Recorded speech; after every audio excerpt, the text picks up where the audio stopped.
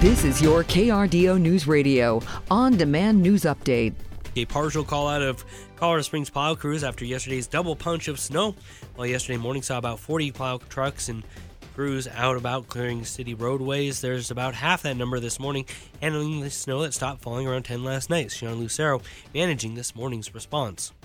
So the biggest thing we're encountering this morning is some black ice.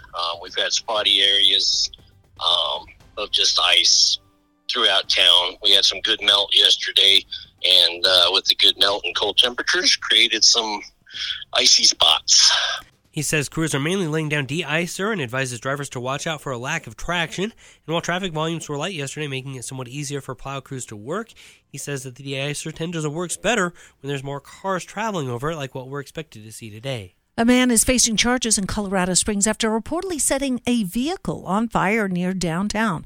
Police were called to the 1800 block of North Cascade Avenue Sunday night after the fire was reported. They later arrested 22-year-old Elton Duncan in connection with their investigation. He was booked into the El Paso County Jail, where he's being held without bond following his arrest.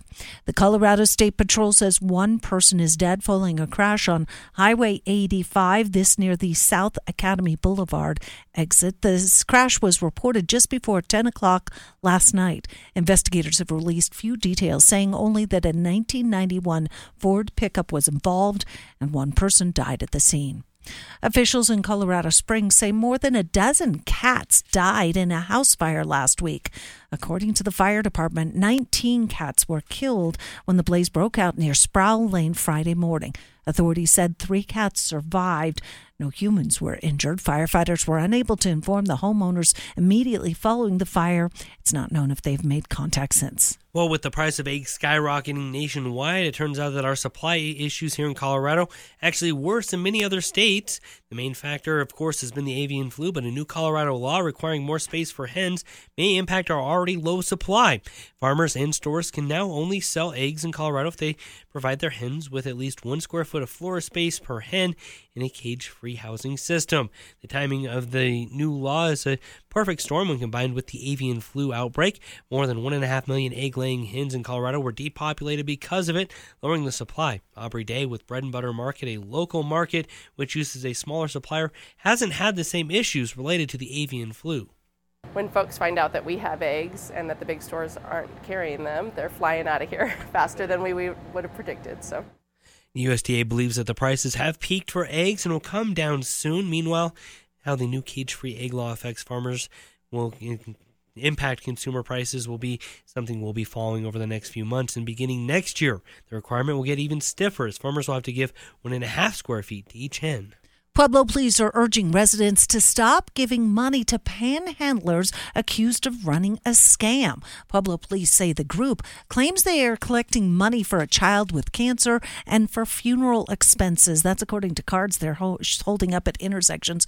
According to police, the supposed cause for collection is all fake. Roger Schneider with the Pueblo police now saying residents need to make sure that they're donating to other causes where they know where their money is going. What brought it to our attention was it was the same photo, the same information on the child, requesting for the same purpose.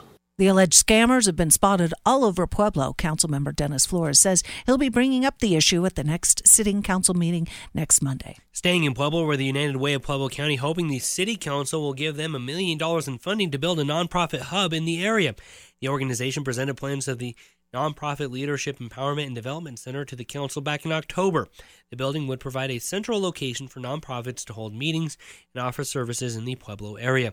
They're asking the council to set aside $1 million in American Rescue Plan Act funding for the center. A vote is expected later this month. The new year kicks off the race for mayor and city council positions in Colorado Springs. City Clerk Staff Assistant Carlene Thompson says candidates who want to be on that April 4th ballot can make it official when the city clerk and recorder's office opens today. They can complete an affidavit of candidacy, and then that makes it official that they are running for that particular position.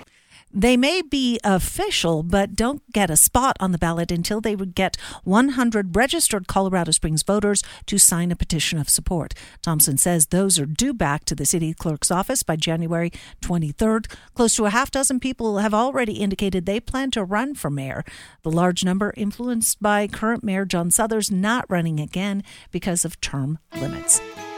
Partly cloudy skies and chilly temperatures as we head into the afternoon. We're looking at highs today in the mid-30s around Colorado Springs, about 41 in the Pueblo area, and we'll continue to see some scattered snow showers out along the Continental Divide in the mountains.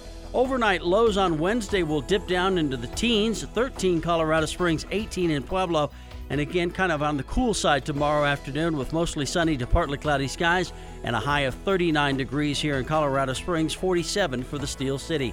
From the Storm Tracker 13 Weather Center, I'm meteorologist Chris Larson for KRDO News Radio. Get news, traffic, weather live on KRDO's Morning News weekday mornings from 5 to 9. KRDO's Afternoon News weekday afternoons from 4 to 7. On KRDO News Radio or anytime at krdo.com.